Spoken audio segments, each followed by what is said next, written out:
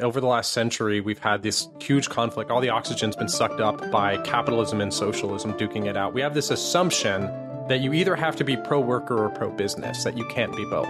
I have noticed a lot of crypto people get into Georgism, not the least of which is Vitalik Buterin, who endorsed my book. If you earn $100,000 in San Francisco as a family of four, you are below the poverty line. Let's start with just taxing the things nobody has made and that people are gatekeeping access to. Let's tax essentially monopolies and rent-seeking. The income tax needs to do this full anal probe on everyone in the country and then audits the poor at a higher rate than the rich. And it's just this horrible burden we have. Okay, today I have the pleasure of speaking with Lars Doucet, who developed the highly acclaimed Defender's Quest game, and part 2 is coming out next year, but now he's working on a new startup. But the reason we're talking is that he wrote a review of Henry George's Progress and Poverty that won Scott Alexander's book review contest. And now it has been turned into and expanded into this book, Land is a Big Deal. So, Lars, welcome to the podcast. Great to be here, Dwarkesh. Okay, so let's just get into it. What is Georgism? Okay, so the book is based off of the philosophy of a 19th century American economist by the name of Henry George, from whence we get Georgism. And basically, George's thesis is kind of the title of my book, that land is a big deal. Georgism is often reduced to its main policy prescription that we should have a land value tax, which is a tax on the unimproved value of land, but not a tax on any buildings or infrastructure on top of the land, anything humans add. But the basic insight of it is that it's kind of reflected in the aphorisms you hear from real estate agents when they say things like the 3 laws of real estate are location, location, location, and buy land, it's the one thing they're not making any more of. It's basically this insight that land has this hidden role in the economy that is really underrated. But if you look at history through the right lens, control over land is the oldest struggle of human history. It goes beyond human history. Animals have been fighting over land forever. That's what they're fighting over in Ukraine and Russia right now, right? And basically, the fundamental insight of Georgism is that over the last century, we've had this huge conflict. All the oxygen's been sucked up by capitalism and socialism duking it out. We have this assumption that you either have to be pro-worker or pro-business, that you can't be both. And Georgism is genuinely pro-worker and pro-business.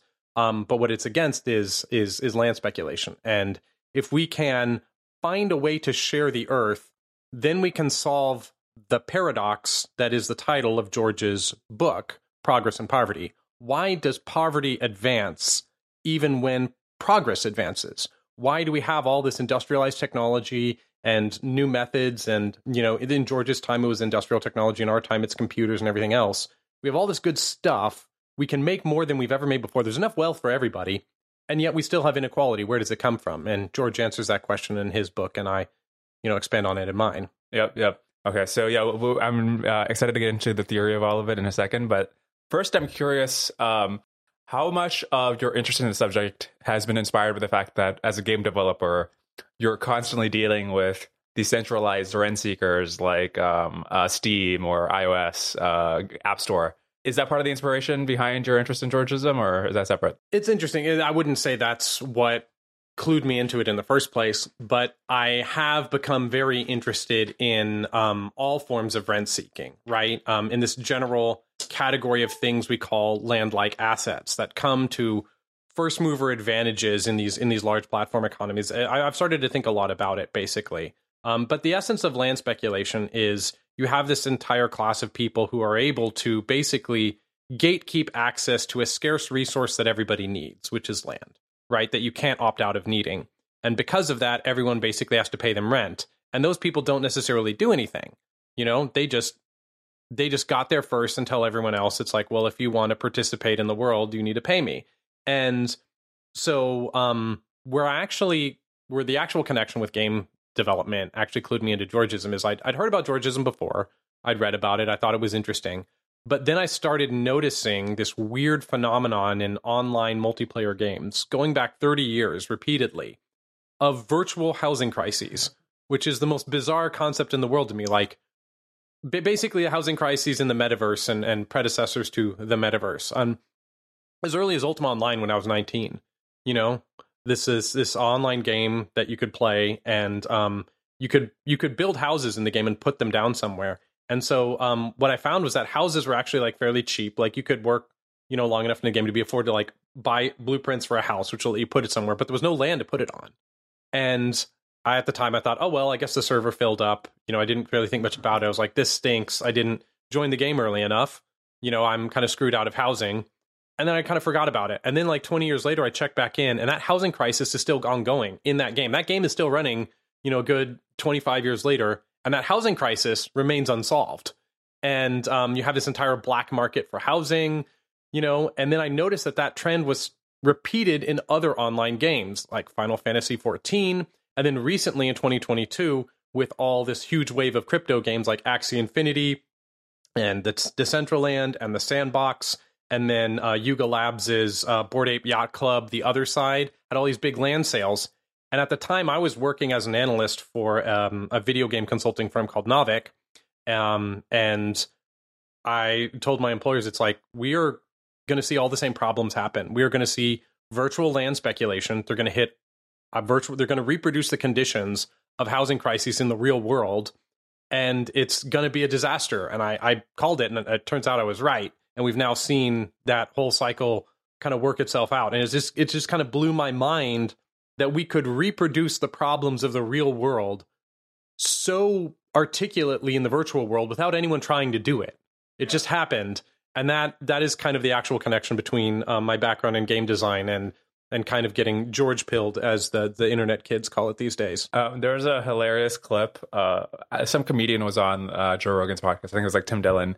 And they're talking about, I think, Decentraland, where if you want to be Snoop Dogg's neighbor in the metaverse, it costs like a couple $1 million or something.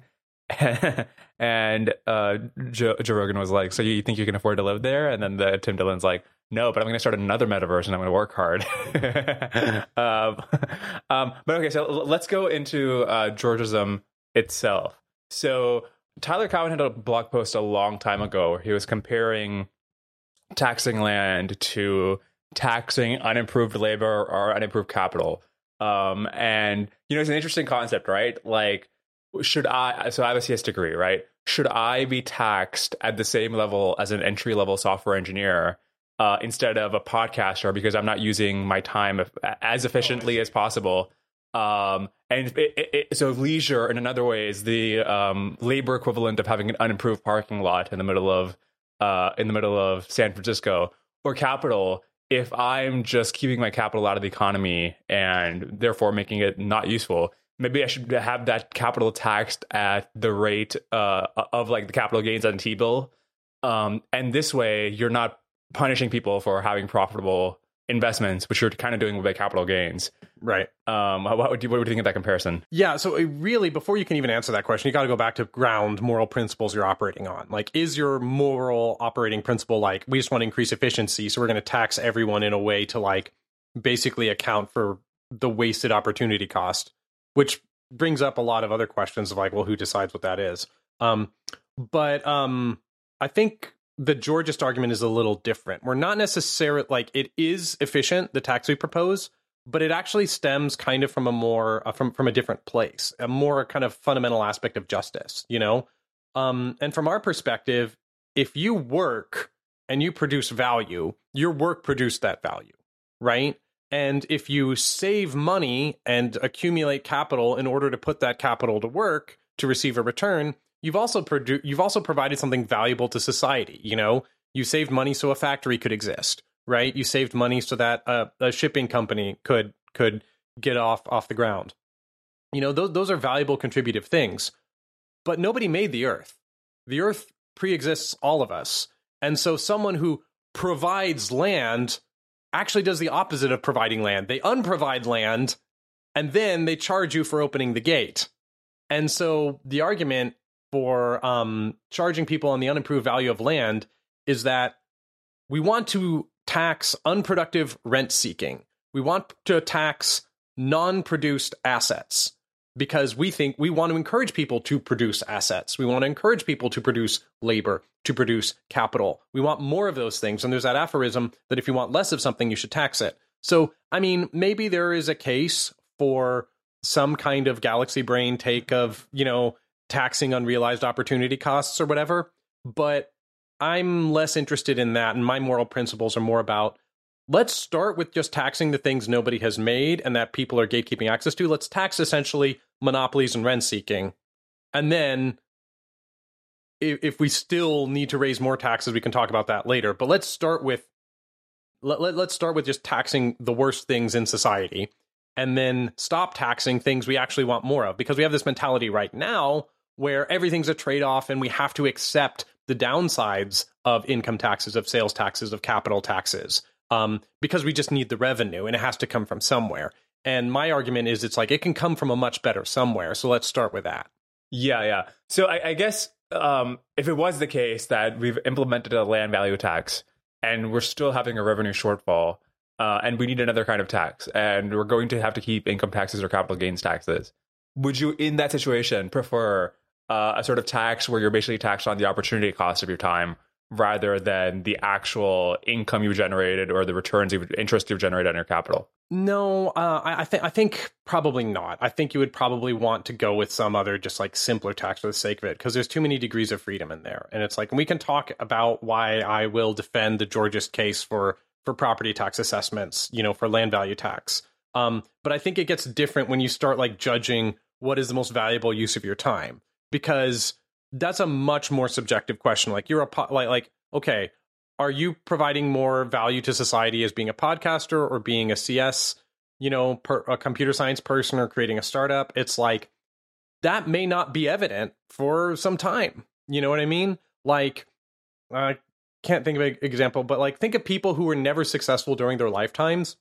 Like the guy who invented FM radio, right? He threw himself out a window because he never got it really adopted during his lifetime, but it went on to change everything, So if we were taxing him during his lifetime based off of what he was doing, of being a failure, like if Van Gogh was taxed of his like wasting his life as an artist as he thought he was, which ultimately led to his suicide, a lot of these things are not necessarily realized at the time. And so I think that's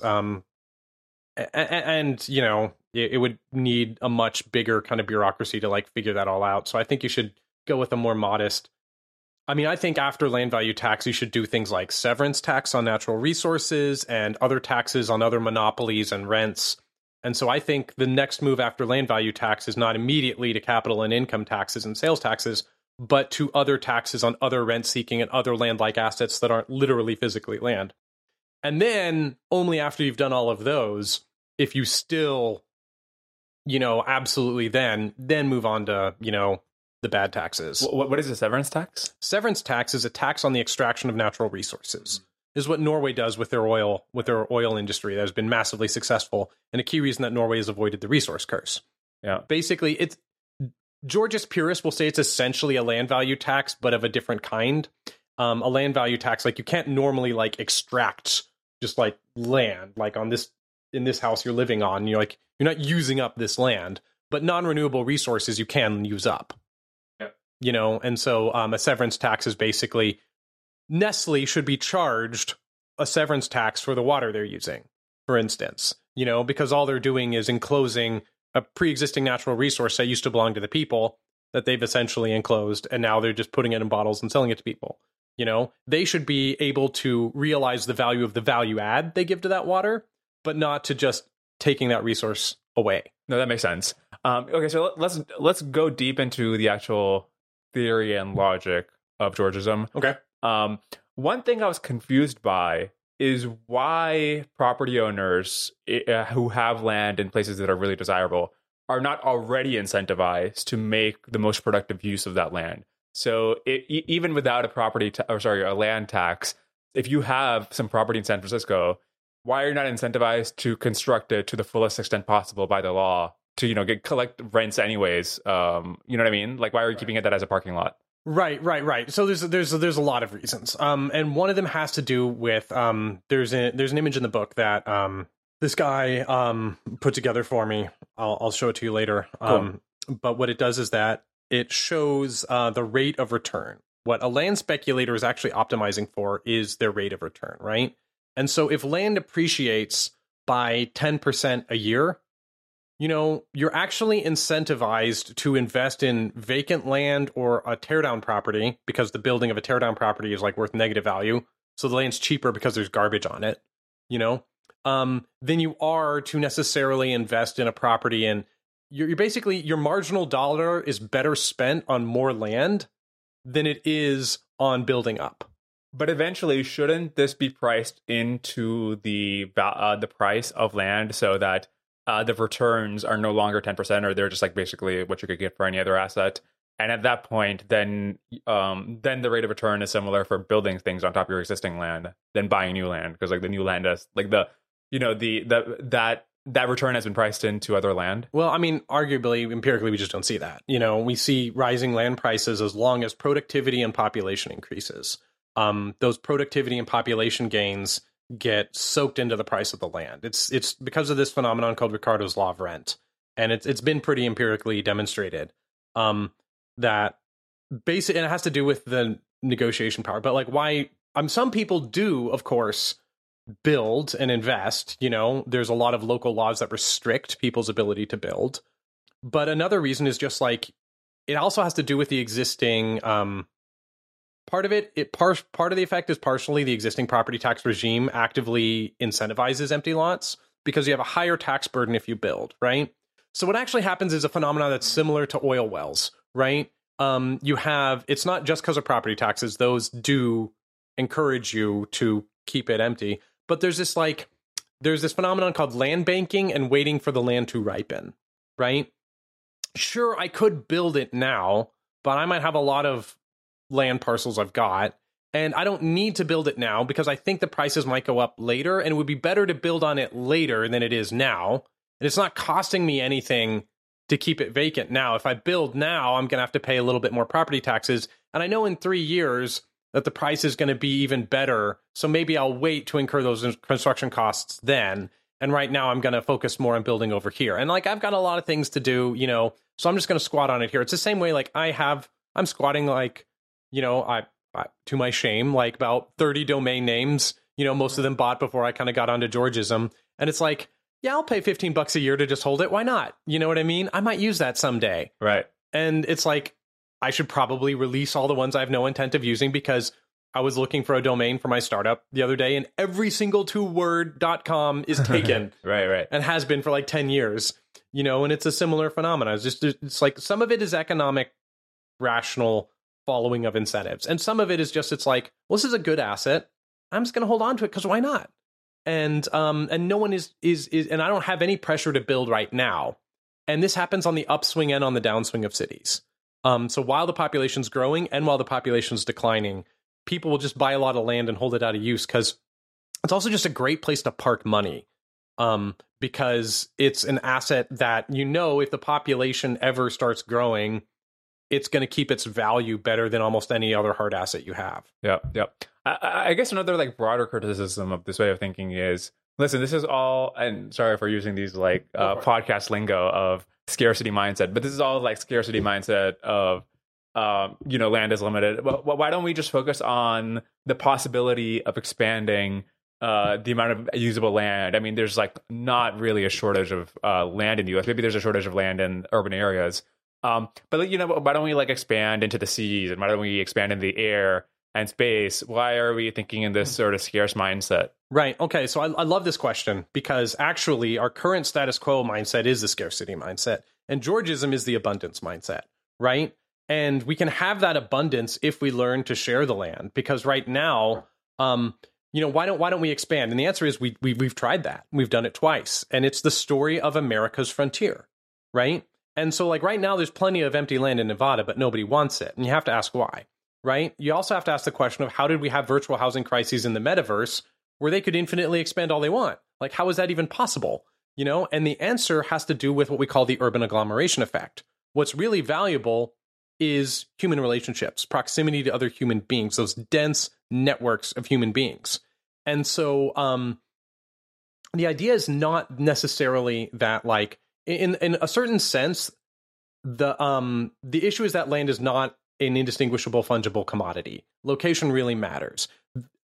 America has a finite amount of land, but it might as well be an infinite plain, we're not going to fill up every square inch of America for probably thousands of years, if we ever do, right?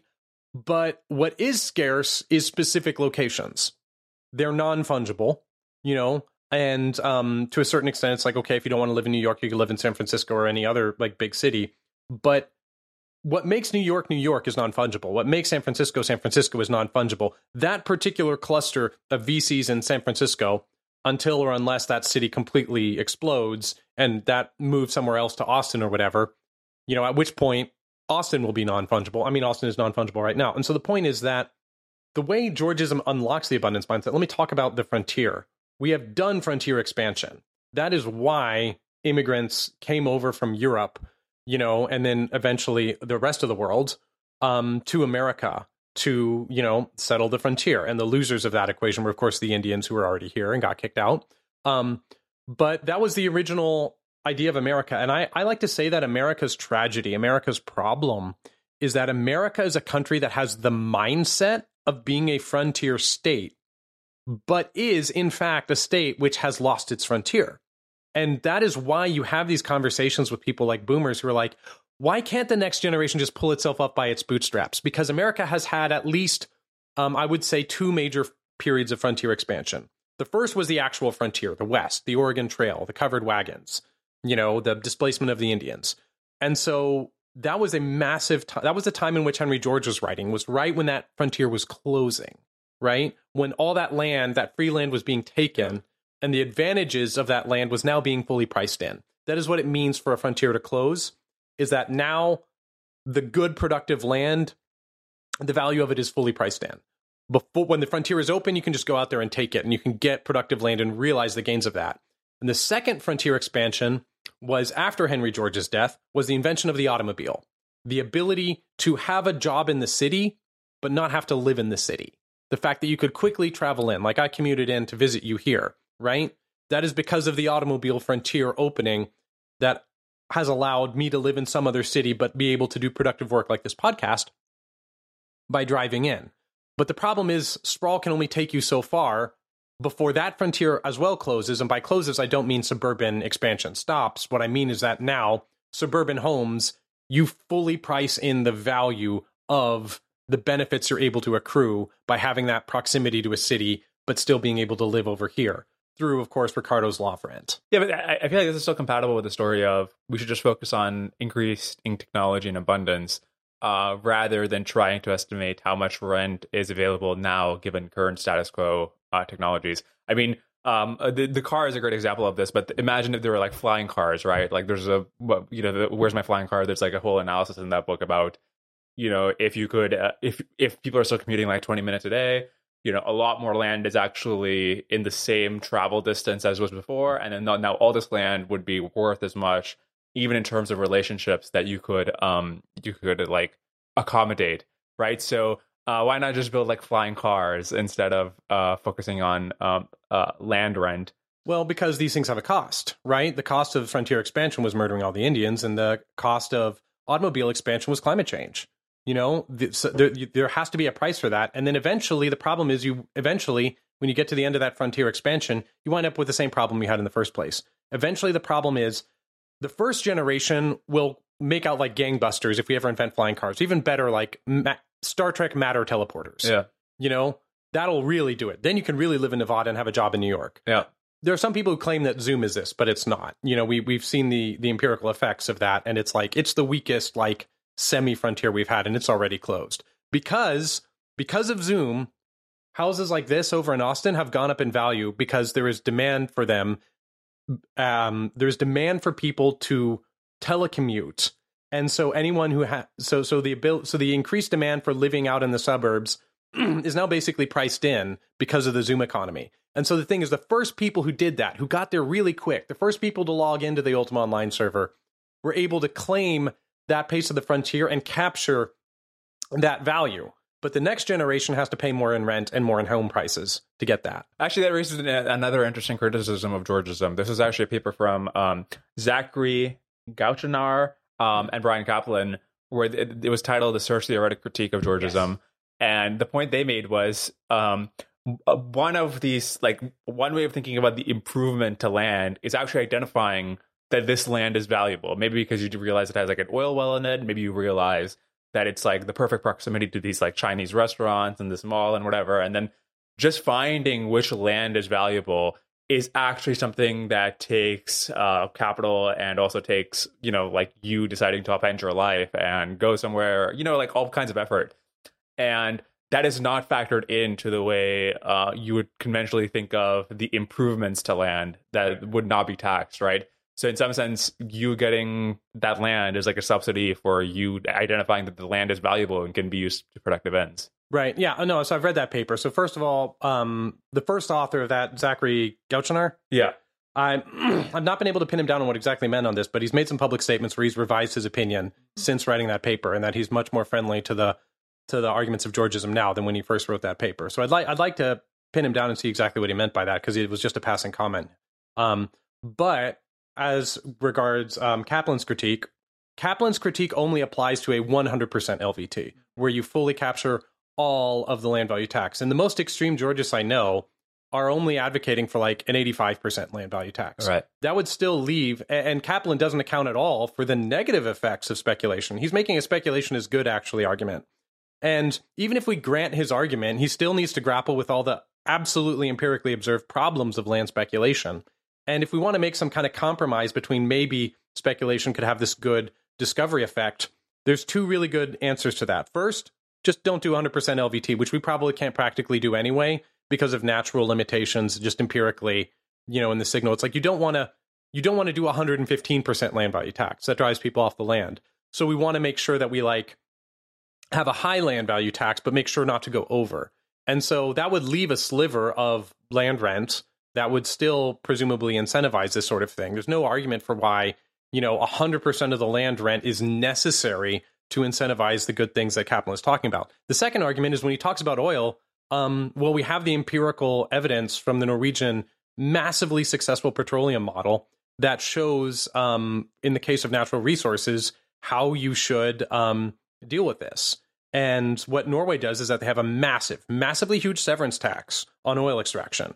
And according to Kaplan's argument, this should massively destroy the incentive for companies to go out there and discover the oil. And empirically, it doesn't. Now, what Norway does is that they figured out, okay, so the oil companies, their argument is that we need the oil rents, right? We need these oil rents or we will not be incentivized for the massive capital costs of offshore oil drilling. Well, Norway's like, well, if you just need to cover the cost of offshore oil drilling, we'll subsidize that. We'll just pay you. We'll just pay you to go discover the oil.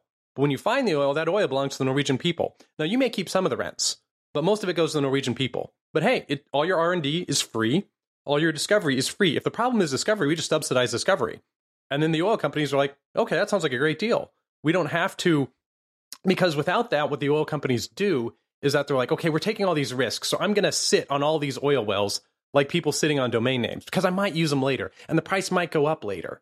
But now, because there's a huge severance tax, you're forced to drill now, and your actual costs of discovery and R&D and all those capital costs are just taken care of. But isn't there a flip side to that where, one of the economic benefits of speculation, obviously there's drawbacks, but one of the benefits is that it gets rid of the volatility in prices, where a speculator will buy when it's cheap and sell when the price is high. And in doing so, they're kind of making the asset less volatile over time.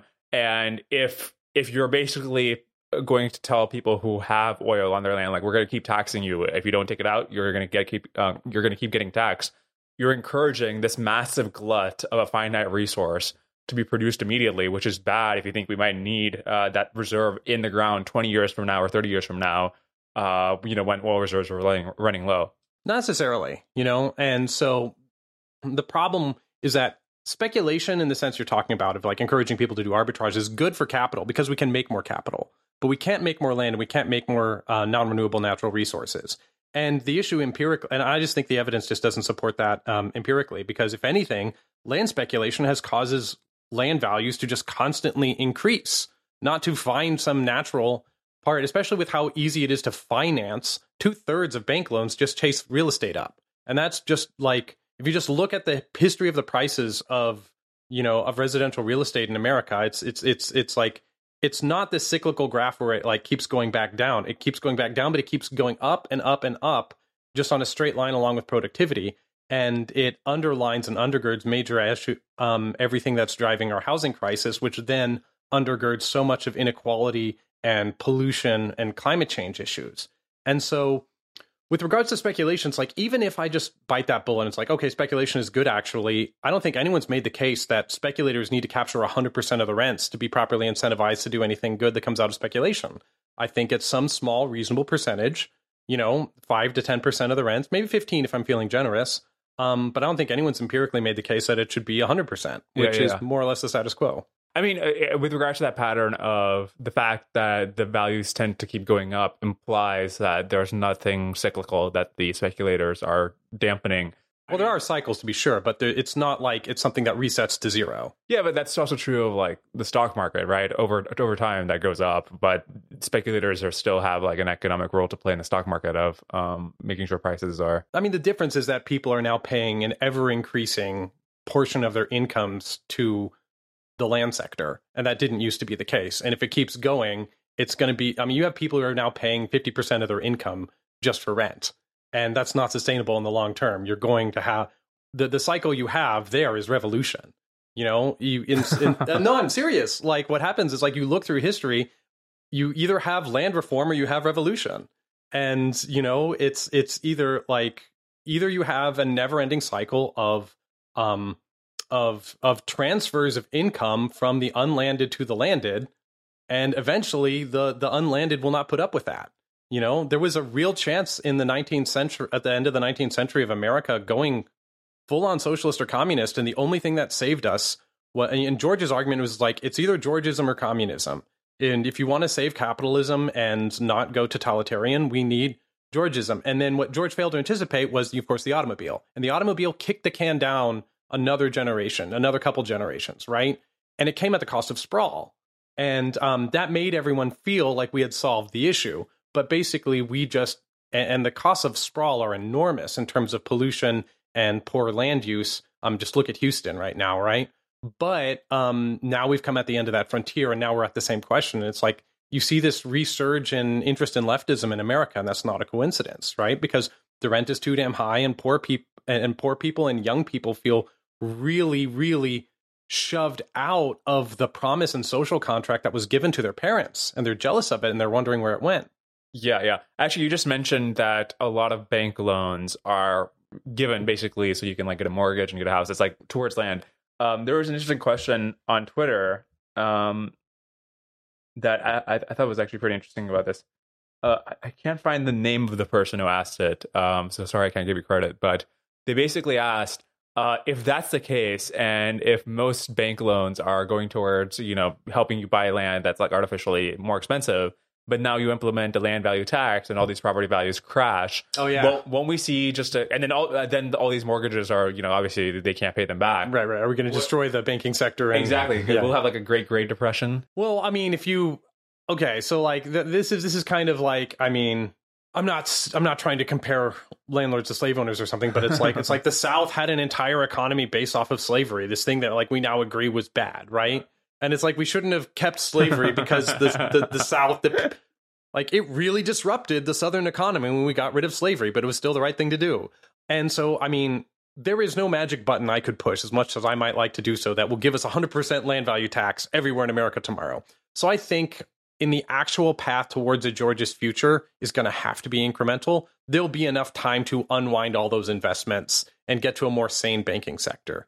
I mean, like if we were to go overnight, yeah, I think there would be some shocks in the banking sector, and I can't predict what those would be, but I also don't think that's a risk that's actually going to happen, because like we just cannot make a radical change like that on all levels overnight. Yep. Okay, so let's get back to some of these theoretical questions. One I had was, I guess I don't fully understand the theoretical reason for thinking that you can collect arbitrarily large rents. Why doesn't the same economic principle of competition?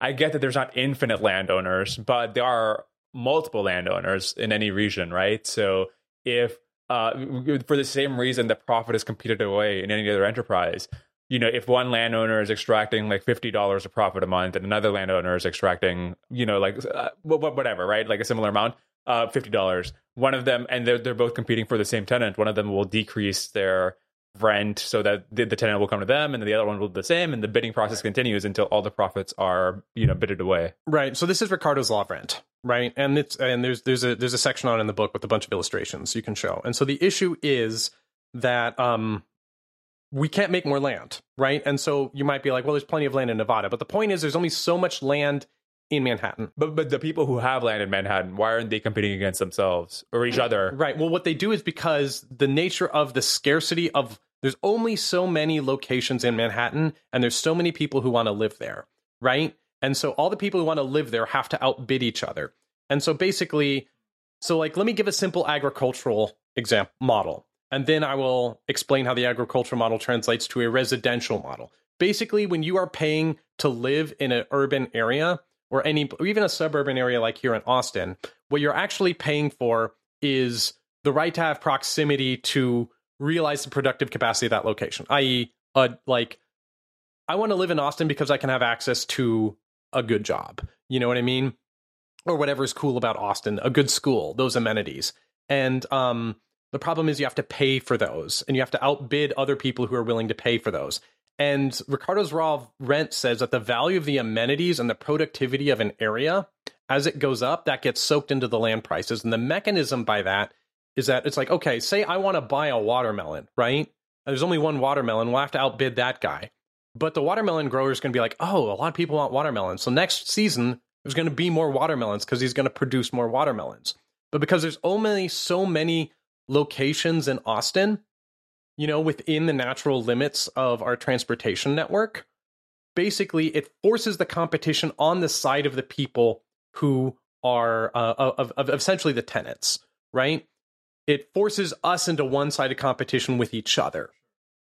And that, and so there's an example of a simple agricultural example is like, okay, say there is a common field that anyone can work on, and you can make 100 units of wealth if you work on it, right?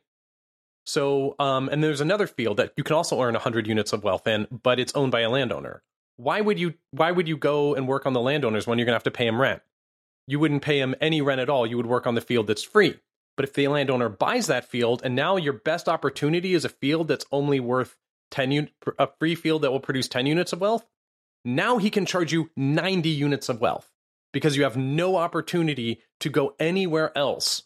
And so basically, as more land gets bought and subject to private ownership in an area, landowners over time get to increase the rent, not to a maximum level. There are limits to it. And the limits is what's called the margin of production, which is basically you can charge up to, and this is where the competition comes in, the best basic free alternative. And that's usually, you can realize that geographically. Out on the margins of Austin, there's marginal land that basically is available for quite cheap, and it might be quite far away. And it used to be not so quite far away 20, 30 years ago, And so as that margin slowly gets privatized, landowners can charge up to that margin. The other limit is subsistence. They can't charge more than you're actually able to pay. But the basic example is that, so this is how frontier expansion works. When the entire continent's free, the first settler comes in, strikes a pick in the ground, keeps all of their wealth. But as more and more of it gets consolidated, then landowners are able to charge proportionately more until they're charging essentially up to subsistence. Yeah. Does that explain property values in San Francisco? I mean, they're obviously very high, but I don't feel like they're that high where the software engineers who are working at Google are living at subsistence levels. Neither are they at the margin of production where it's this is what it would cost to live out in the middle of California and then commute 3 hours to work or something. Right. Well, so it has to do with two things. So first of all, it's over the long run. And so it's when you've had a lot of productivity booms in San Francisco, right? And so it takes some time for that to be priced in, and it can be over a while, but given a long enough time period, it'll eventually get there. And then when we're talking about stuff, it's also based off of the average productivity.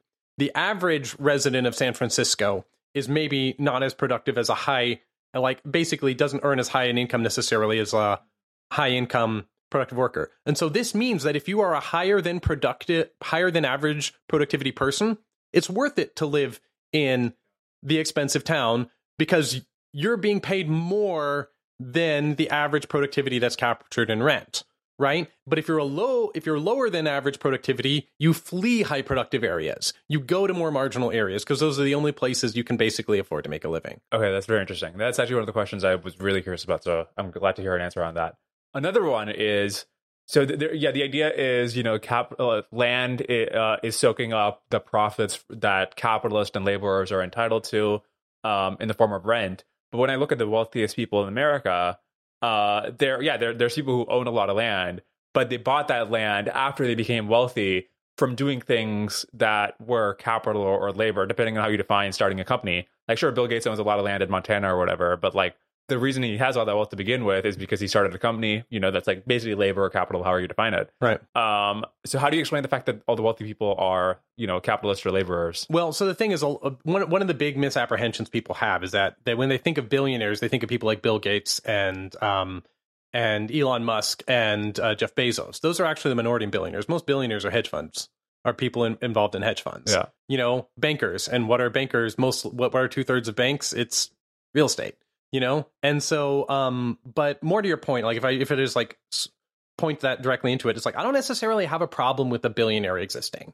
You know what I mean? If someone like genuinely like brings something new into the world and like, I don't necessarily buy the narrative that like billionaires are solely responsible for everything that good that comes out of their company. I think they like to present that image. But I don't necessarily have a problem with a billionaire existing. I have a problem with working class people not being able to feed their families, and so like the greater issue is the fact that the rent is too high rather than that Jeff Bezos is obscenely rich. No, I guess my point wasn't that, like, I'm not complaining that your solution would not fix the fact that billionaires exist. I also like that there's billionaires. What I'm pointing out is it's weird that if your theory of, like where all the surplus in our society is getting, given away is that it's going to landowners, and yet the most wealthiest people in our society are not landowners. Doesn't that kind of contradict your theory? Well, a lot of the wealthy people in our society are landowners, right? And it's just like, it's not so the thing is that basically making wealth off land is a way to make wealth without being productive. Right. And so my point is that, so like you said in your interview with Glazer, that it's like, okay, the Googleplex, like the value of that real estate is probably not, compare that to like the market cap of Google. But now compare the value of all the real estate in San Francisco to the market caps of some of those companies in there. Look at the people who are charging rent to people who work for Google. That's where the money's actually going.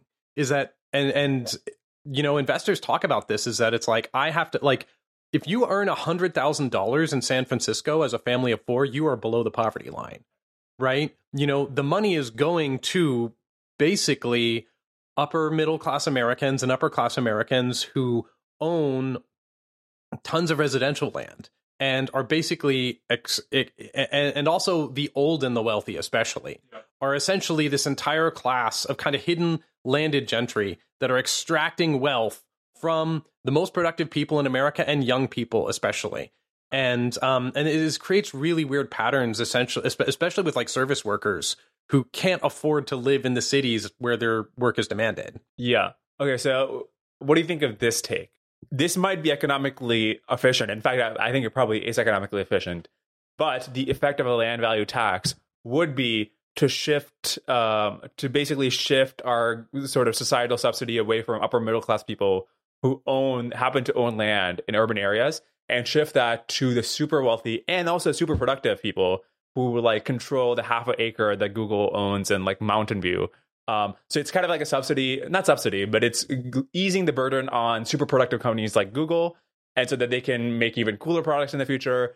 But it is in some sense a little regressive. You're going from upper middle class to like, tech billionaire, right? But it's still be economically efficient to do that. Well, no, I don't quite agree with that, because it's like, although there are a lot of upper middle class Americans who own a lot of the land wealth, it's not the case that they own where the majority of the land wealth is. The majority of the land wealth in urban areas is actually in commercial real estate. Is the central business district. I work in mass appraisal, so I've seen this myself in the models we build. Is that if you look at the transactions in cities and then you plot where the land value is in like a graph, it looks like this. And this is the city center, and that's not a residential district. So the residential districts are sucking up a lot of land value, and the rent is too damn high. But the central business district, and this even holds even in the age of Zoom, it's taken a tumble, but it's starting from a very high level. That central residential, not residential, but commercial real estate is super valuable, like an order of magnitude more valuable than a lot of the other stuff. And a lot of it is very poorly used. In Houston especially, it's incredibly poorly used. We have all these central parking lots downtown. That is incredibly valuable real estate. And just a couple of speculators are just sitting on it, doing nothing with it. And that could be housing, that could be offices, that could be amenities, that could be a million sorts of things. And so when you're talking about a land value tax, those are the people who are going to get hit first. And those are people who are neither, nice, friendly, upper middle class Americans, nor are they hardworking industrialists, making cool stuff. They're people who are doing literally nothing.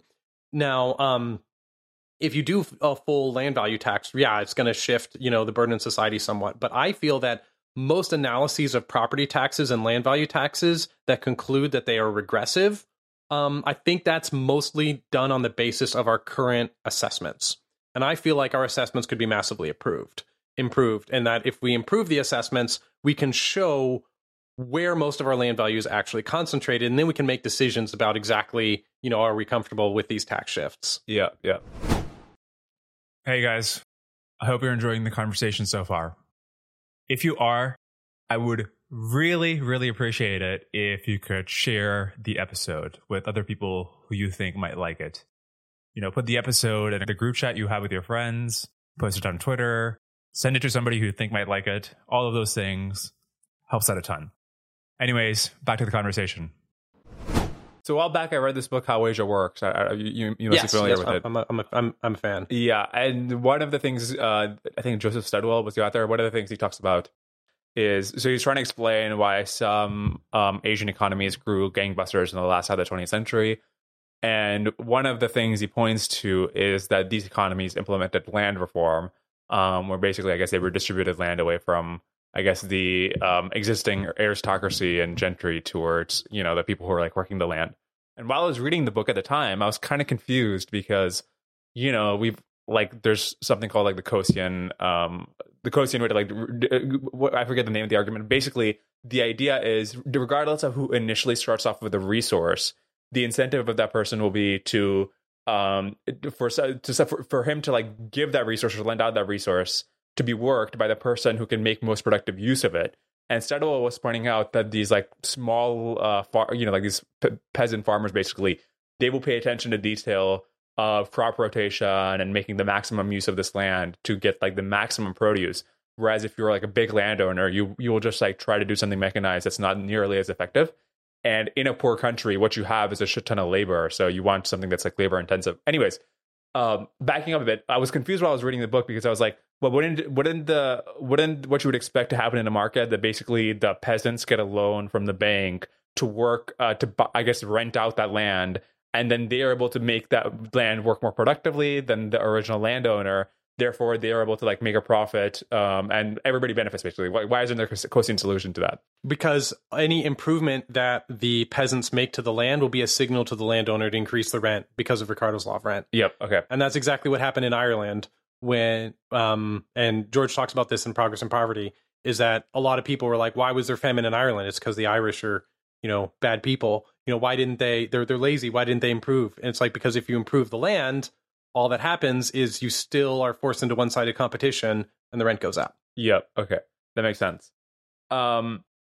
Is the goal that the taxes you would collect with the land value tax, are they meant to replace existing taxes, or are they meant to give us more services like UBI? Because they probably can't do both, right? Like you either had to choose getting rid of existing taxes or... Well, it depends how much UBI you want. You know what I mean? It's like you can... it's a sliding scale. It's like, how many taxes do you want to replace versus how much? Like, I mean, you can have a budget there. It's like, if you can raise, I show in the book the exact figures of how much I think a land value tax could raise. And I forget the exact figures, but like you can pull up a graph and overlay it here of, whether you're talking about the federal level or federal, local, and state, there's $44 trillion of land value in America. And I believe we can raise about $4 trillion in land rents annually with 100% land value tax. And we probably do less than that in practice. But even on the low end, and I forget what figure I quote for the low end, like you could fully pay for any one of Social Security, Medicare plus Medicaid together. So the second one is healthcare or defense, entirely with the lowest estimate of what I think land rents could raise.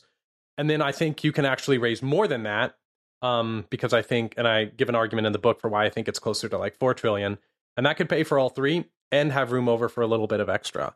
And so, I mean, it's up to you. Like that's a policy decision of whether you want to spend it on spending, whether you want to spend it on offsetting taxes, or whether you want to spend it on UBI. I think the best political solution, because like if I bite the bullet that there might be some regressivity issues left over, you want to do what's called a UBI, or what, you know, in George's time was called a citizen's dividend, right? You know, this will smooth over any remaining regressivity issues.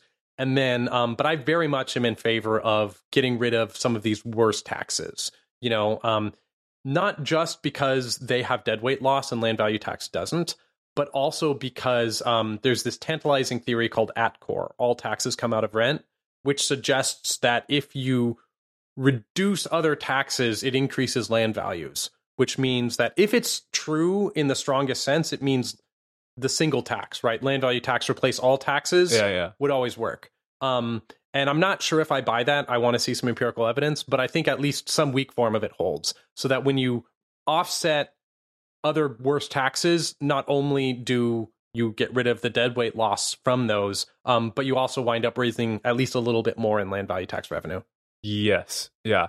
I mean, as a libertarian, or I guess somebody who has like libertarian tendencies, my concern would basically be like, this obviously seems better than our current regime of taxing things that are good, basically capital and income. But my concern is the way I'm guessing something like this would be implemented is it would be added on top of, rather than repealing those taxes. And then, I guess like we would want to ensure. I get this one a lot. Yeah, no. And so I have, you know, I've been a libertarian in my past, and I have a soft spot for libertarianism. I used to be a Ron Paul guy and went back in the day for a hot minute. And so I think the thing to assuage your concerns there is, what is land value tax? It's property tax without a tax on buildings. Yeah. So the natural path to actually getting land value tax comes from reforming existing property tax regimes, right, by reducing an entire category of taxation. Sure. Yeah. Which is the tax on buildings. And so that's what I think is the most plausible way to get a land value tax, like in Houston, like in Texas here. If we were to start by just capture the same, like what I actually propose for a first step is not 100% land value tax federally. I don't even know how you get to there. I think what you actually do is you start in places like Texas and like, here, legalize split rate property tax. That's where you tax buildings and land at separate rates. Set the rate on buildings to 0. Collect the same dollar amount of taxes. Let's start there. There's proposals to do this in various cities around the nation right now. I think there's one in Virginia. There's a proposal to do it in Detroit. I think there's some talk of it in Pennsylvania and some places. And I'd like to see those experiments run and observe what happens there. I think we should do it in Texas.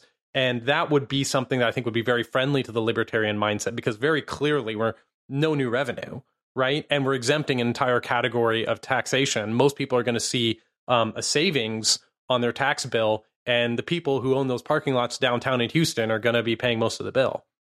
Yeah. By the way, what do you make of, is there like a Georgist critique of government itself, in the sense that government is basically the original, land squatter, and it's basically charging the rest of us rents for, staying on rent that it's neither productively improving, as much as at least it's like getting rents from us for. Like if you think about, even your landlord usually is not charging you 40%, which is like what the income tax rate is in America, right? And it's like almost, you can like view America as like the landlord of America. And well, it's like, if you want to take the full, like if you're asking, is Georgism, compatible with full anarcho capitalist libertarianism? Probably not 100%.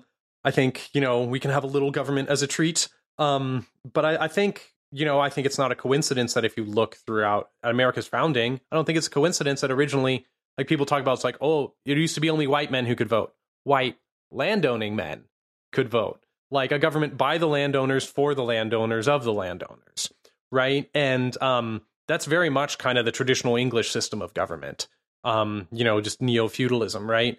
And so I think Georgism certainly has a critique of that it's like government is often instituted to protect the interests of landowners. But what's interesting is that if you look throughout history, I'm very much a fan of democracy, rule of the people. And it's like, I think I kind of sympathize with Milton Friedman here, where he's like, he might want to have less government than we have now, but he doesn't believe we can have no government. And then he goes on to endorse, the land value tax as the least worst tax, because income tax especially, I feel like, is a gateway drug to the surveillance state. One of the advantages of land value tax is you don't even care necessarily who owns the land. You're just like, hey, 4732 Apple Street, make sure the check shows up in the mail. I don't care how many shell companies in the Bahamas you've like obscured your identity with. Just put the check in the mail, Mr. Address, whereas the income tax needs to do this full anal probe on everyone in the country and then audits the poor at a higher rate than the rich. And it's just this horrible burden we have. And then it gives the government this kind of presumed right to know what you're doing about everything you're doing. This massive invasion of privacy. Yeah, no, that's fascinating. Speaking of shell companies in the Bahamas, by the way. Yes. There's this interesting speculation about what would happen if crypto really managed to divorce and make private your log of transactions or whatever. And then I guess the idea is the only legible thing left to the government is land, right? So it would like force the government to institute a land value tax because like you can't tax income or capital gains anymore. That's all on like the blockchain and like obscured in some way. And yeah. So is like crypto the gateway drug to Georgism because it'll just move income and capital to the other realm. Yeah, it's just so weird. I've gone on record as being a pretty big crypto skeptic. You know what I mean? But I have noticed a lot of crypto people get into Georgism. I mean, not the least of which is Vitalik Buterin, who endorsed my book. Who's a huge fan of Georgism. It's like, I mean, I'll take fans from anywhere, even from people I've had sparring contests with. I'm generally pretty skeptical that crypto can fulfill all its promises. I am excited by those promises, and if they can prove me wrong, that would be great. And I think there's some logic to what you're saying, is that if we literally couldn't track transactions, then, I mean, I guess we don't have much to tax except land. I don't think that'll actually come to pass just based off of recent events.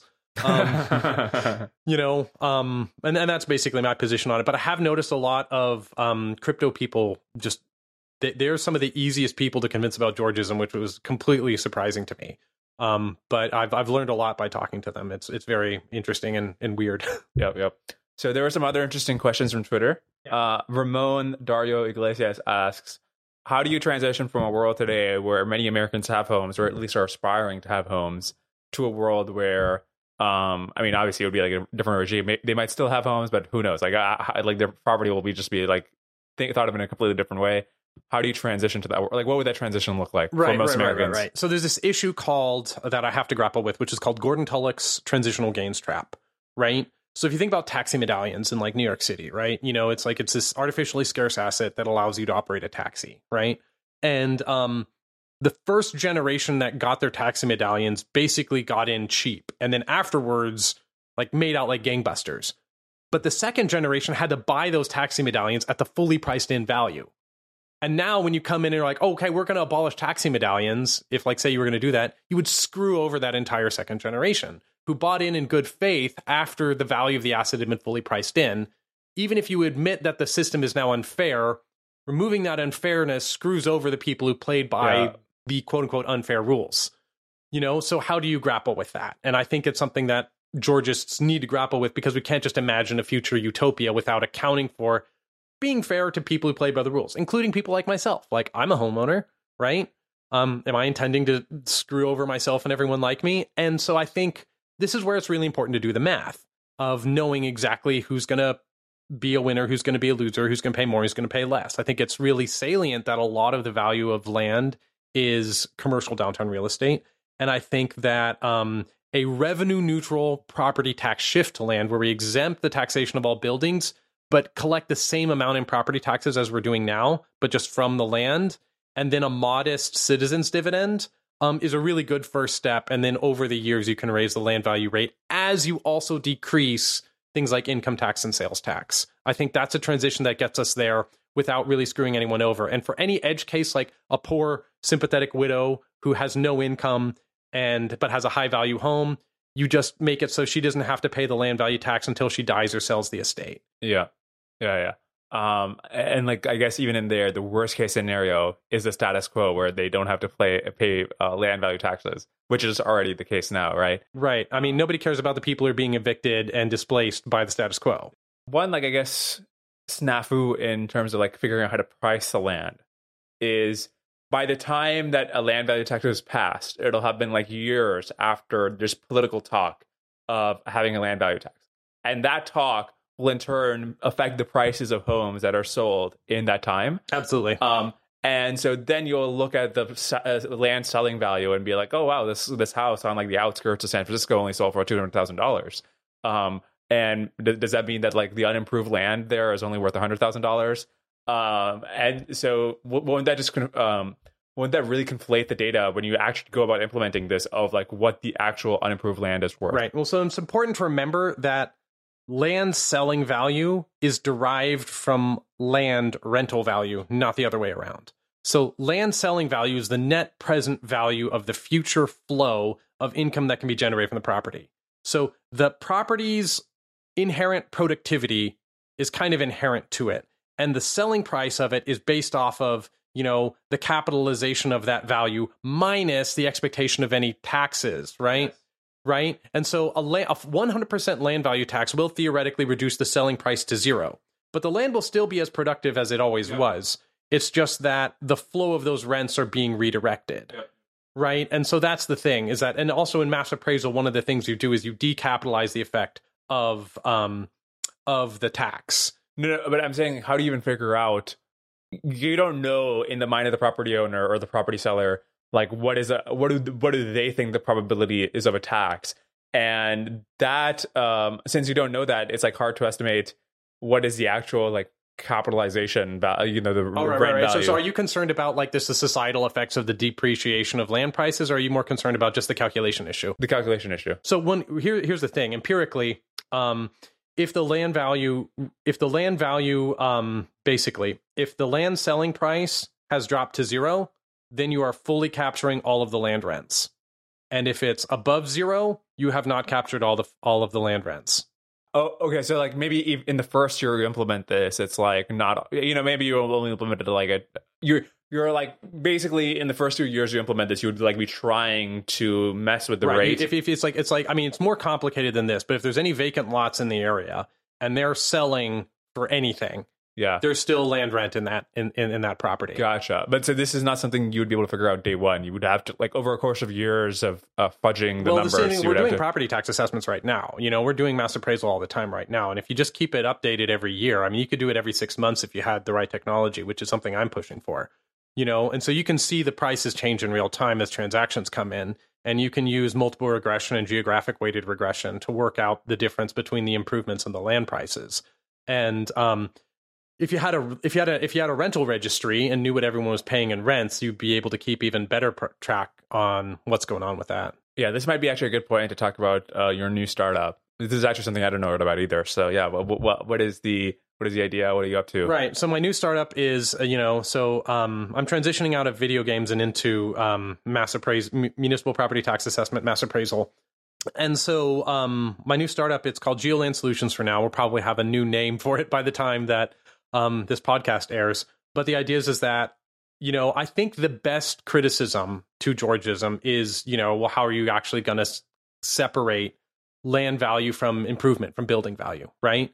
How, like, we can't do a land value tax till we put a price on every parcel of land, right? So how are you going to do that? And I thought that was the best, most good faith, criticism remained. And it seemed like, it's like, well, we got to get good at that, right?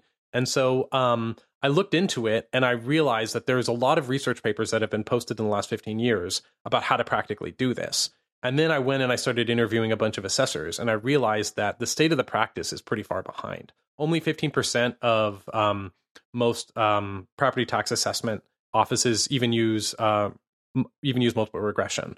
A lot of them are using the cost approach, which is basically where it's what Ed Glazer talked about in your interview with him, where you estimate the cost of building and you apply depreciation and you subtract it from the observed selling price to get, the assumed land price. And that works okay. But a lot of assessment is not only using essentially only that method, but also Another issue is that just a lot of those cost tables are very out of date.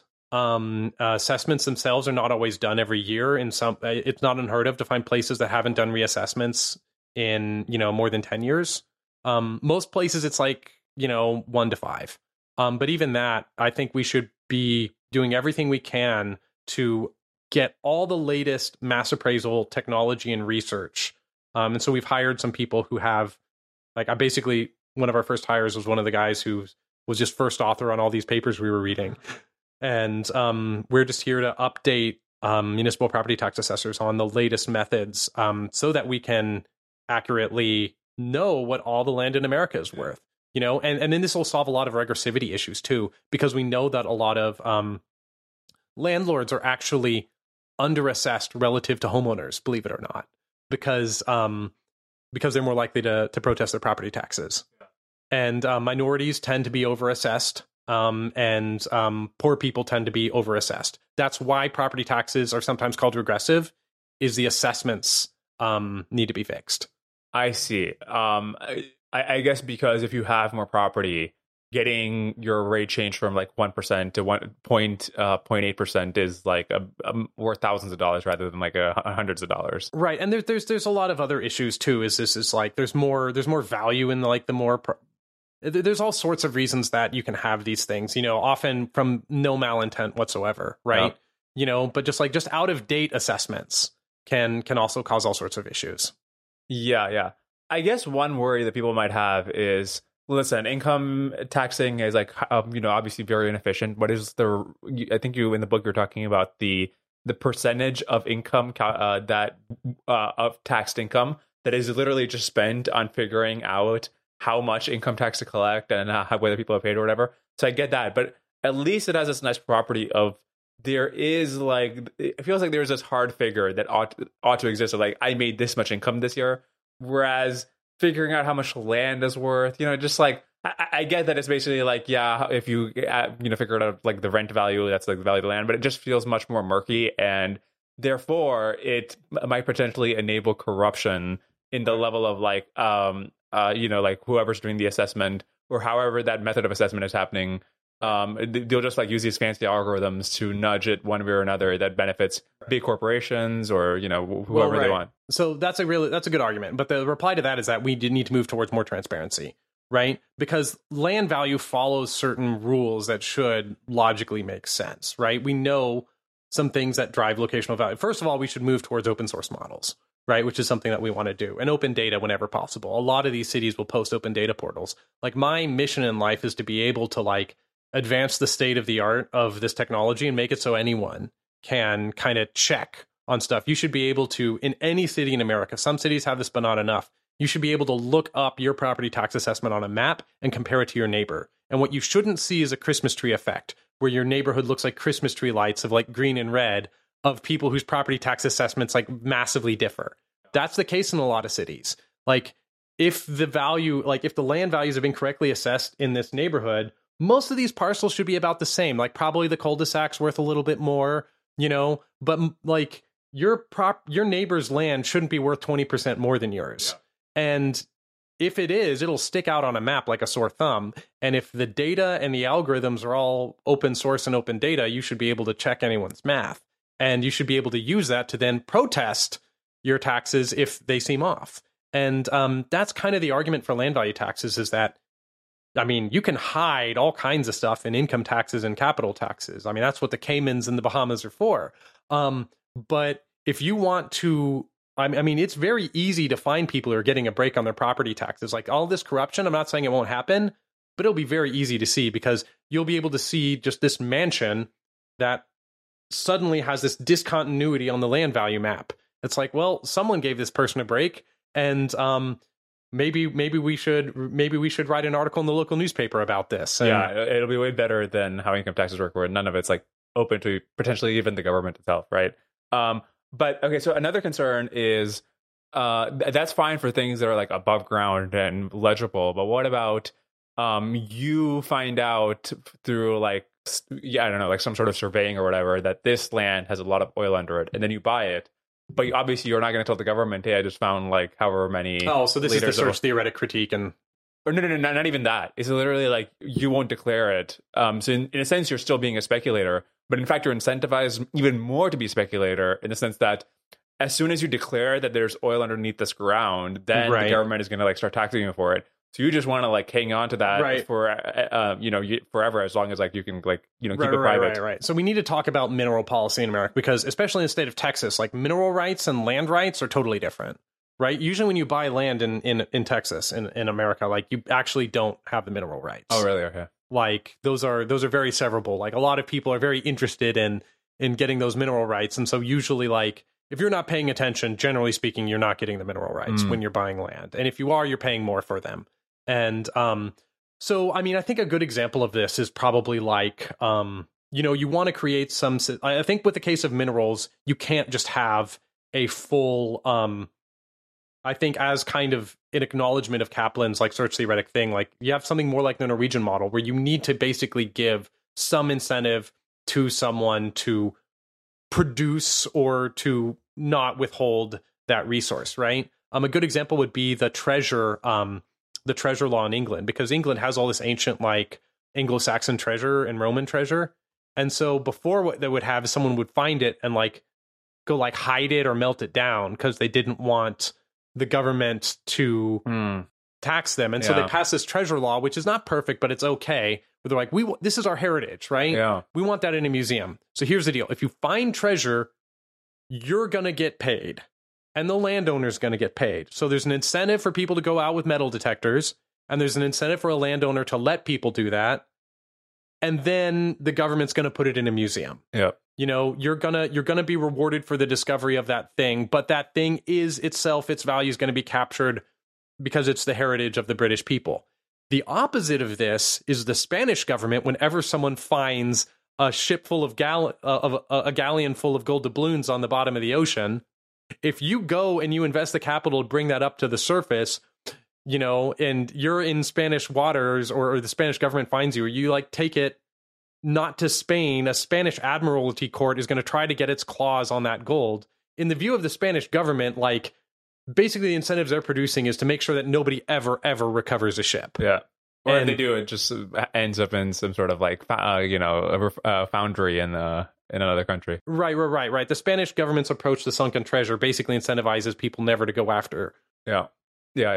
I guess a general critique of Georgism in general, or implementing it, would be, listen, the reason America is wealthy and other developed countries are wealthy is because they are very strong in terms of honoring contracts, especially honoring people's property rights. If we get to a scenario where the government is saying, okay, but in this like case, we're going to, I guess it depends on how you think about the contract of property, but in some sense, it's a contract to have the government that like, hey, I have this property.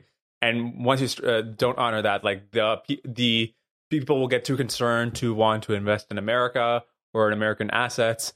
And that will just have like all kinds of economic repercussions where people are like, oh, I guess like my property is not mine. Maybe like other things I thought I was investing in, like my stocks are not mine. So why should I buy these stocks in America? This is a fully general argument against change. And it also is like, I don't agree with all the assumptions. Like, if America doesn't honor its agreements, what are they worth? Well, we've violated all kinds of treaties, not like with the Indians especially, but also like all sorts of international treaties. We've made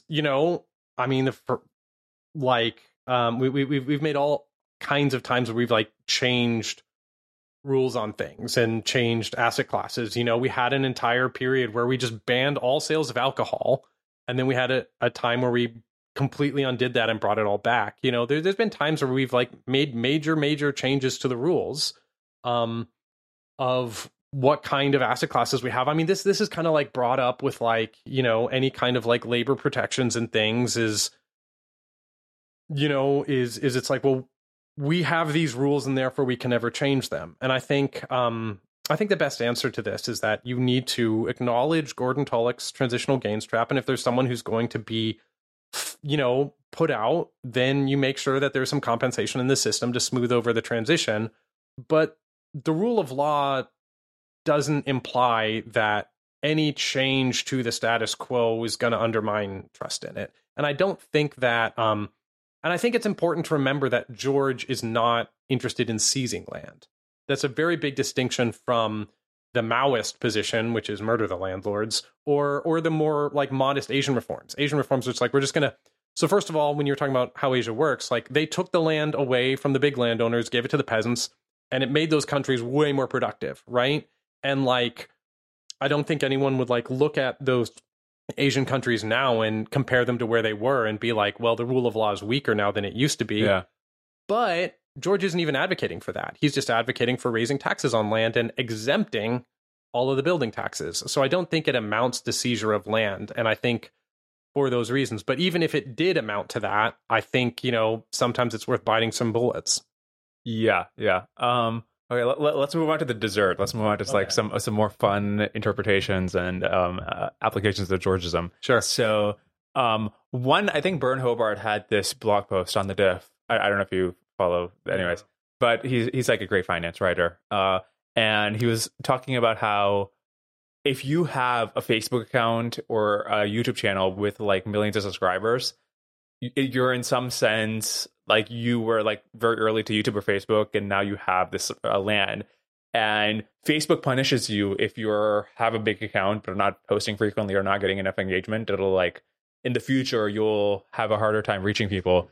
And Bern Hobart had this like George's interpretation of that, where it's like you have this productive asset of people's attention, like this initial sort of profile that you're able to build in the early days of Facebook. If you're not like posting on it, we're not going to give you the advantage of having millions of eyes. Right. But anyway, so there's all kinds of like ways you can apply Georgism to. You can think of like the App Store as this sort of like rent seeking from Apple, where they charge you a 30% tithe. And yeah, there's all kinds of other places in the digital world where you can think of this. Like, what is your sort of like, how do you think about Georgism in the context of those kinds of things? Right. So I've actually written a policy paper on how to apply the theories of land value tax to virtual worlds. And so the question is, virtual real estate is, when does something actually operate like a land-like asset? And then to what extent does Georgist principles apply, right? And that doesn't necessarily mean just do LVT. It means that, so first of all, let me define what I mean by a land-like asset. A land-like asset has three properties. It is scarce in supply, it is necessary for production, and it obtains locational value by virtue of its position in some kind of graph, right? And so as an example, I create like a fictional MMO, and I give the example of a unicorn, a permit, and a plot of land. The unicorn is scarce, but it's not necessary for production. Any value you could get from the unicorn, you could get some other way. It's just really nice to have. And there's only like 10,000 on the server. A permit is like a permit to brew potions. You're part of the Witches Guild. You can brew potions. So like my apprentice witch, she has to pay rent to me to gain access to my permit to be allowed to brew potions. But all permits are fungible. So there's no locational value. And then a plot of land, right? Like we've talked about, where you can also, and so this becomes the real speculative asset. Domain names are probably the closest thing to this. And Vitalik Buterin has actually written a post about how to apply George's theory to domain names and also all the wrinkles that are involved. By the way, you did this on your blog, right? As a guest post? Well, progressandpoverty.substack.com is not technically my blog. It's a group blog where a lot of us Georgists post. But so yeah, so my blog in the sense of our blog, sure. Yeah. And he cross-posted it. He posted it also on his own blog. And so, but there's other considerations to remember when we go away from literal land is like, so for instance, in domain names, especially with the Ethereum name system, you have issues of identity, right? That don't apply. Like if someone buys this house from you, probably people aren't going to be like, maybe the next person who lives here is going to get some of your mail for like a week or two, but like no one's going to think that they're you necessarily. But if I buy Vitalik.eth, yeah, like there might be some confusion. Like I might be able to get some transactions that were meant for him. And so there's these other considerations to like, and he deals with all of that. And so I wrote a policy paper about how to apply LVT in virtual worlds and stuff. That was more in these more kind of literal simulacra of the real world in these like virtual worlds than kind of the things you're talking about of like YouTube accounts and charts in basically app stores and stuff, which are user-generated content platforms. But I haven't fully analyzed user-generated content platforms, but I do think chart positions are a sort of virtual land, and they do essentially charge rent for that. Not just to the platform in their flat 30% fee across everything, but also in the kind of advertising Red Queen's race you have to do to stay on those charts. You essentially have to buy that position and then keep it. And so basically, like, there's this huge first mover advantage that turns into rent seeking.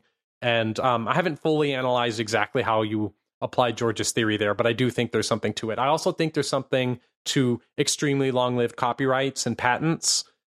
It's a little undercooked at the moment. I don't have a fully fledged theory of it, but certainly cases like other monopoly assets, like orbital real estate, radio spectrum, any kind of like being able to capture the right to the possibility space, like especially like, how like John Carmack had a lot of algorithms, like some of which were patented, and he wasn't even allowed to use them in his own games because someone else had speculatively patented, like, oh really, that sucks. Yeah, it was like the like Carmack's reverse was like this particular algorithm that they weren't allowed to use in like Quake 3 or something because someone had speculatively patented it, and there's like no other way to do that thing. So Quake 3, this one particular subroutine had to be like 25% slower because someone had patented, like, essentially like imagine if you could like patent the Pythagorean theorem, Yeah. So like that kind of nonsense, and you can just rent seek off that for 20 years. Jesus.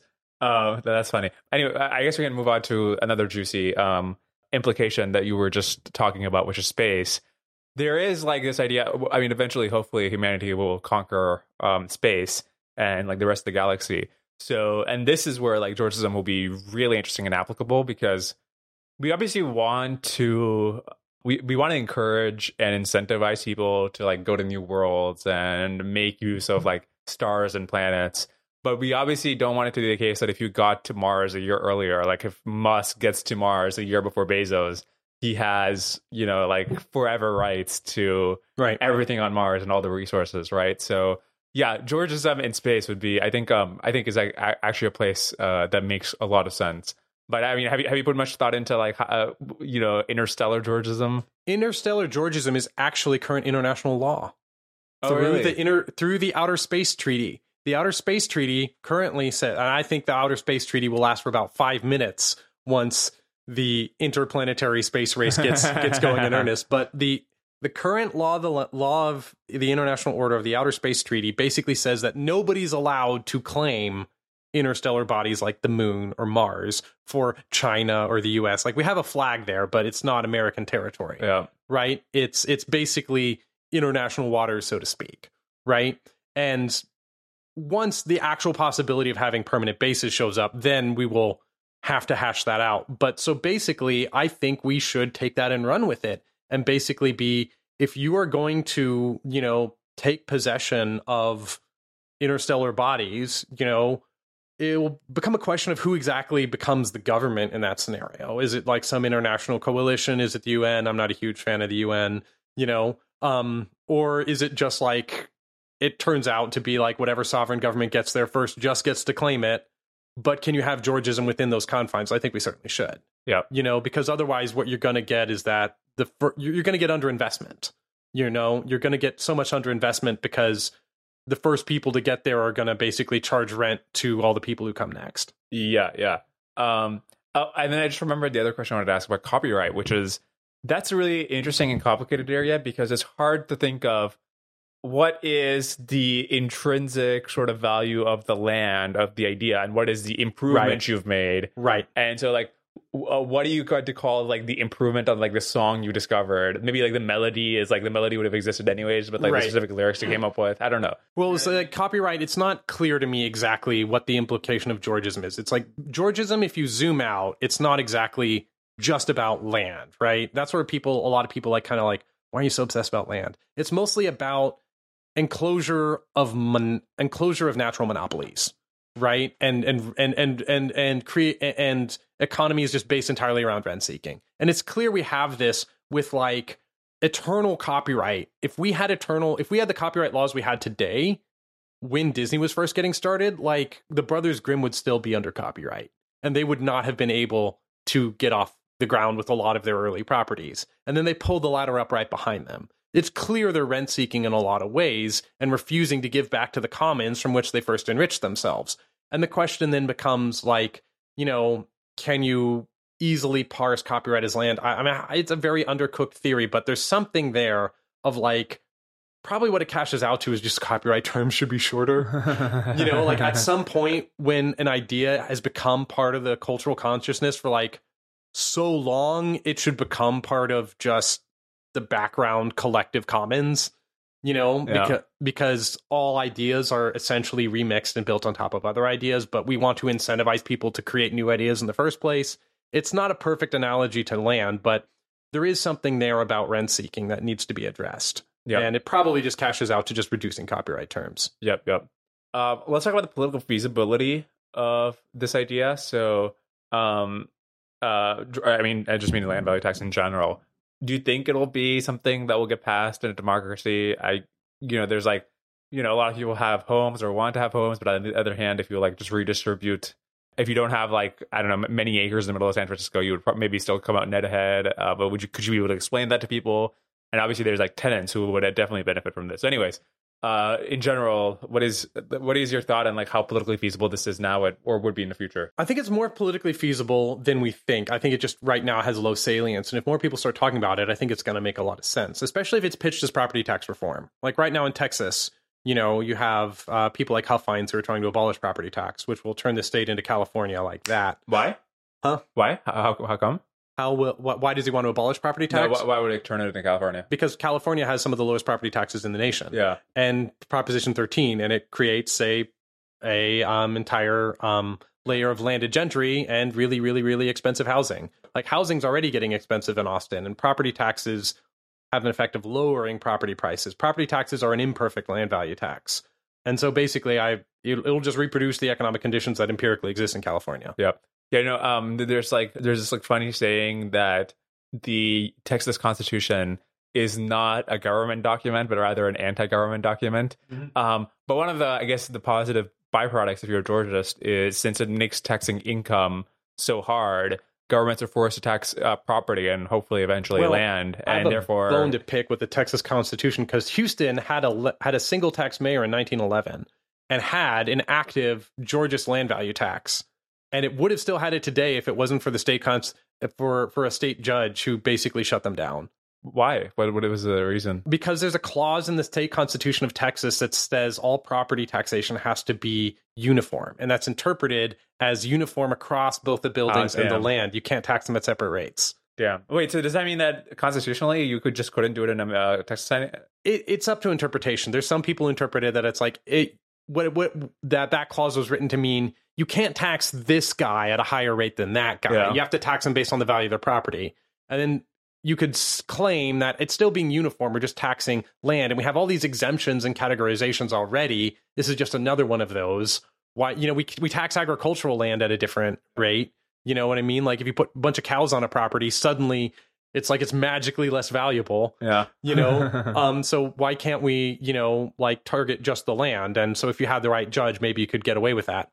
But anyway, to go towards political feasibility, I think it could be more feasible than we think, especially pitched as property tax reform, because people are like, property taxes are too high. Hey, everyone, let's exempt all your buildings. I think you could build a coalition that's excited about that. And especially if you do the math and show who, like what the change in your taxable rate is going to be. I think, just a revenue neutral property tax shift to land can be quite popular. There's a lot of cities around the US right now where this is being floated. Organizations like Strong Towns and the Center for Property Tax Reform are working on a lot, and Lincoln Land Institute are like talking to places about it. Detroit is talking about it right now, and they could desperately use it. And I think it could pass, and then in terms of, I think Henry George's salience is coming back, and especially in Norway, like the ruling Center Party coalition just passed their very successful resource management policy with oil. They also have one from the early 1900s in hydropower, which was set up by Norwegian Georgists. And so the ruling Center Party coalition just put one in for salmon farming aquaculture locations, a new severance tax on that. And they name-checked Henry George when they implemented it in the speech. And so I think if they are willing to, stand up to the landowners in Oslo and pass a land value tax, that would be the next step. I'm not sure if they're brave enough to do that. But we're starting to see this kind of bubble up. And so I think a revenue neutral property tax shift to land is the politically popular way to do it, because it can be done on the local level without having to change a whole bunch of laws. It's a little complicated in Texas because that's stupid state constitutional provision. But in other states, they don't have those. There's other states that any municipality could do it right now if they wanted. And I guess another part of this question then, or the answer is, well, one of the things you talk about in the book is, in some sense, the value of your land is caused by the other people around you, of other properties, of like other amenities and companies or whatever that are in. So it's kind of like a publicly contributed. But if you think about it that way, doesn't it make sense that your land taxes should go to that community, which is the one that's creating all this value, rather than being, say, distributed federally? So maybe we should have land value taxes on local levels, but then it goes to pay towards local amenities. So it's like if you live right next to the subway, and the reason your property is so valuable is because like you're right next to the subway, then that goes towards making the New York subway better. But it doesn't go towards like, I don't know, like some sort of the city's hall in Kentucky or something. Right. I mean, it's like if you wanted to create a model for a, bottom up decentralized America, like I would take that bargain. We still got to like fund the federal government somehow, and so like I would like to repeal, the federal income tax and have that funded by land value tax. But it's like, I mean, if that's like as far as I could ever get, I'd shake your hand and take that deal right now. Sounds good. Yeah, fair enough. One more question. This was actually from Twitter from Craig Fratrick, which the question is basically if one of the reasons why we think of land as being sort of like a public thing is because your land value is contributed by people around you. But what if you own so much land that really you are the one that's contributing to the value of all your land, right? If you're thinking of like something like Disney World, they basically own like half of Orlando or something, and they're the ones that are creating nearby amenities, which are making the rest of Disney World valuable. So in that case, aren't they entitled to all the proceeds? And what's funny is like, in a way, yes. And so what's interesting is like, this is often like posed as a gotcha question for Georgists. But we actually like internally, like this is called the Disneyland or the Disney World question, and it's actually a really interesting case. And the thing you have to realize now is who is Disney World in this situation? Disney World is the government in that case in point. Disney World is the community. Disney World is the city. It's a private city. And then there's all these questions of who is a citizen of Disney World and is it an equitable democracy or whatever, which we'll leave aside for the moment. But the point is that Disney World has fully internalized the positive externalities of their own building, right? And so the incentive structure has changed. We fully acknowledge that. We just bite that bullet.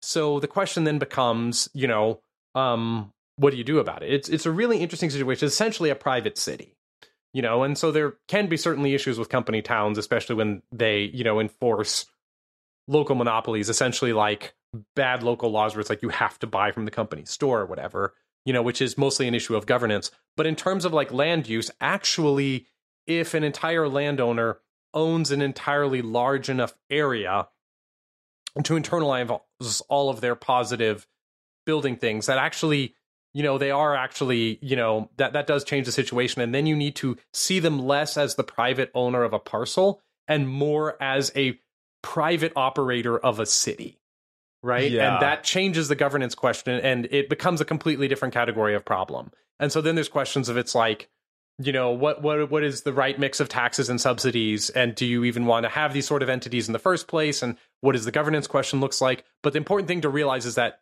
you are no longer dealing with a private landowner. You are dealing with a private city. Wait, okay. So is maybe one way to think about Georgism that somebody has to be collecting the rents. And what Georgians are saying is we want the rents collected by the government and not by the person who is like a private landowner. Presumably because the government will do more public facing things with it. But like rents have to be collected. We're just trying to decide who will collect the rents. Rents will be collected one way or another. And if we leave it to the status quo, private actors free riding off their neighbors will collect them and make everything worse. They will cause less investment, and they will hold the best land out of use, and there will be less building than there should be, and the rent will be too damn high. Yeah. And the rent has to be collected one way or another, so it might as well be collected on behalf of the community. Yeah. Right? Because not only will this fix the incentives, but then it also shares the wealth with the people who actually produce the wealth. And if the community is itself this giant private city, then that kind of changes the equation a bit. And I have not like fully delved into the Disney World issue and the Disney World question. And that's a little separate academically from actually existing Disney World and how anyone feels about that institution in particular. But the important thing to realize is that we're now dealing with a different domain, because then the question is, it's like, who is a citizen of Disneyland? Who is a tenant of Disneyland? What is the governance of Disneyland? Yeah. It's like you realize that now Disneyland essentially is the government. And I think that's actually like kind of literally true in actually existing Disney World, because they have their own like special district that operates essentially as a private government. Yep. And that's just it's just its own kind of question. But the point is very much, yes, the rents have to be collected one way or the other, so they might as well be collected on behalf of the community. One way to implement that is through a government, right? Because we have this nice little democracy we can use. But there's also this movement, there's this whole charter cities movement, and then a movement I like even better called starter cities, which is less like, let's find some, third world country to like hope our sovereignty doesn't get revoked in 5 years. But let's like build cities somewhere in America where zoning is pretty loose. You could have everyone who lives there basically be a shareholder of a private entity and share out the land rents that way. Another way to implement it would just be ground leases rather than land value tax within a private city. And then everyone who lives there is de facto a shareholder of the city. And there's some people who are trying to build stuff like that, which I'm very much interested in. Awesome. Okay, final question. What is next for you? So what is next for me? So I'm still a game developer, and so nights and weekends I'm overseeing a project that'll release next year, Defender's Quest 2, after a good decade of development. I'm happy for that to be finished. But then additionally, I am working on a startup which is called Geoland Solutions for now. The name will almost certainly have changed by the time this podcast airs. But if you go to geolandsolutions.com, it'll redirect to whatever our new website is. And that is a municipal mass appraisal company. We're going to partner with local municipalities. We've already got a couple of customers who are interested in what we're doing. And we're going to massively update the state of the practice of municipal mass appraisal in America to be more accurate, more efficient, and more up to date with the latest models, and more transparent. Leaning into open source and open data solutions wherever possible. Yep. And I think that can be the practical step towards Georgism, not just to implement Georgism, but even to advocate for it. Because, in the Edward Glazer interview, one of the critique, I'm super happy to have Glazer's endorsement, even if he thinks Georgism isn't a panacea. Yeah. One of the things about his critique of it not being a panacea, and I think, it's a polysea, even if it's not a panacea, I'll settle for curing multiple diseases, even if I'm not curing literally all of them, is that I think he's under the impression that land isn't a big deal. And how important you think Georgism is depends on how much the land is worth. And to do that, we have to measure it. And we're not super good at measuring it right now. And I think we need to get super good at measuring it. And I've decided, when I was talking about this originally, basically someone, challenged me. It's like, if you really think you can do this, then the reason I don't think you can do this is because if you really could, then people would give you millions of dollars to go do it. And well, we just closed a round, led by Sam Altman, and that's exactly what happened. And now we're going to do it. So I'm really grateful to that commenter for challenging me in that way, because I'm like, okay, well, I really see my life's work as like making Georgism possible and practical. And I think the way to do that is to measure the value of the land and to put those tools out there for anybody to be able to pick up. Yep. Awesome. Okay. So the book is Land is a Big Deal. And where else can people find you? Yeah, so you can find me at a couple of places. One, the website, landisabigdeal.com. You can find me on Twitter at Lars CS Prime, LarsIusprime. And the book is based on a series of articles that you can find at gameofrent.com. And what else? We have another website. Yeah, well, geolandsolutions.com, which will redirect you to whatever the new name is. And that's everything I do. Yeah, and this is one of those books. I mean, it's like there's books you read where you're like, oh, that's interesting. Like I guess I shifted my priors slightly. And there's books like, oh, fuck, why did I not think about it that way? That's like, wow, that's like changes everything about like how I think about, in this case, economics. And it really is one of those things where I think you had the metaphor in the book about like observing the cat in a picture. Yeah, seeing the cat. Yeah, exactly. So yeah, anyways, I do highly recommend the book. It's one of those books you'll read where you'll just have a completely new perspective on an entire field. Awesome. Okay. Thanks, Lars. Thanks for coming on today. And thanks for making your way all the way over here to do this interview live. Yeah. Well, and thanks for grilling me. Thanks for all the hard questions. It's like, I really like to be challenged in that way and like really engage with the best faith, hard hitting critiques, to like make sure we like really understand what we're talking about here. Cause none of this matters unless it works. Yeah. Right. And so it's like, I'm not here to like defend Henry George's honor. I'm here to like really explore whether this can actually be a solution to our problems. Yep. Awesome. Hey, thanks for listening. If you enjoyed that episode, I would really, really, really appreciate it if you could share it. This is still a pretty small podcast, so it is a huge help when any one of you shares an episode that you like. Post it on Twitter, send it to friends who you think might like it, put it in your group chats. Just let the word go forth. It helps out a ton. Many thanks to my amazing editor, Graham Bessalou, for producing this podcast, and to Mia Ayana for creating the amazing transcripts that accompany each episode, which have helpful links, and you can find them at the link in the description below. Remember to subscribe on YouTube and your favorite podcast platforms. Cheers. See you next time.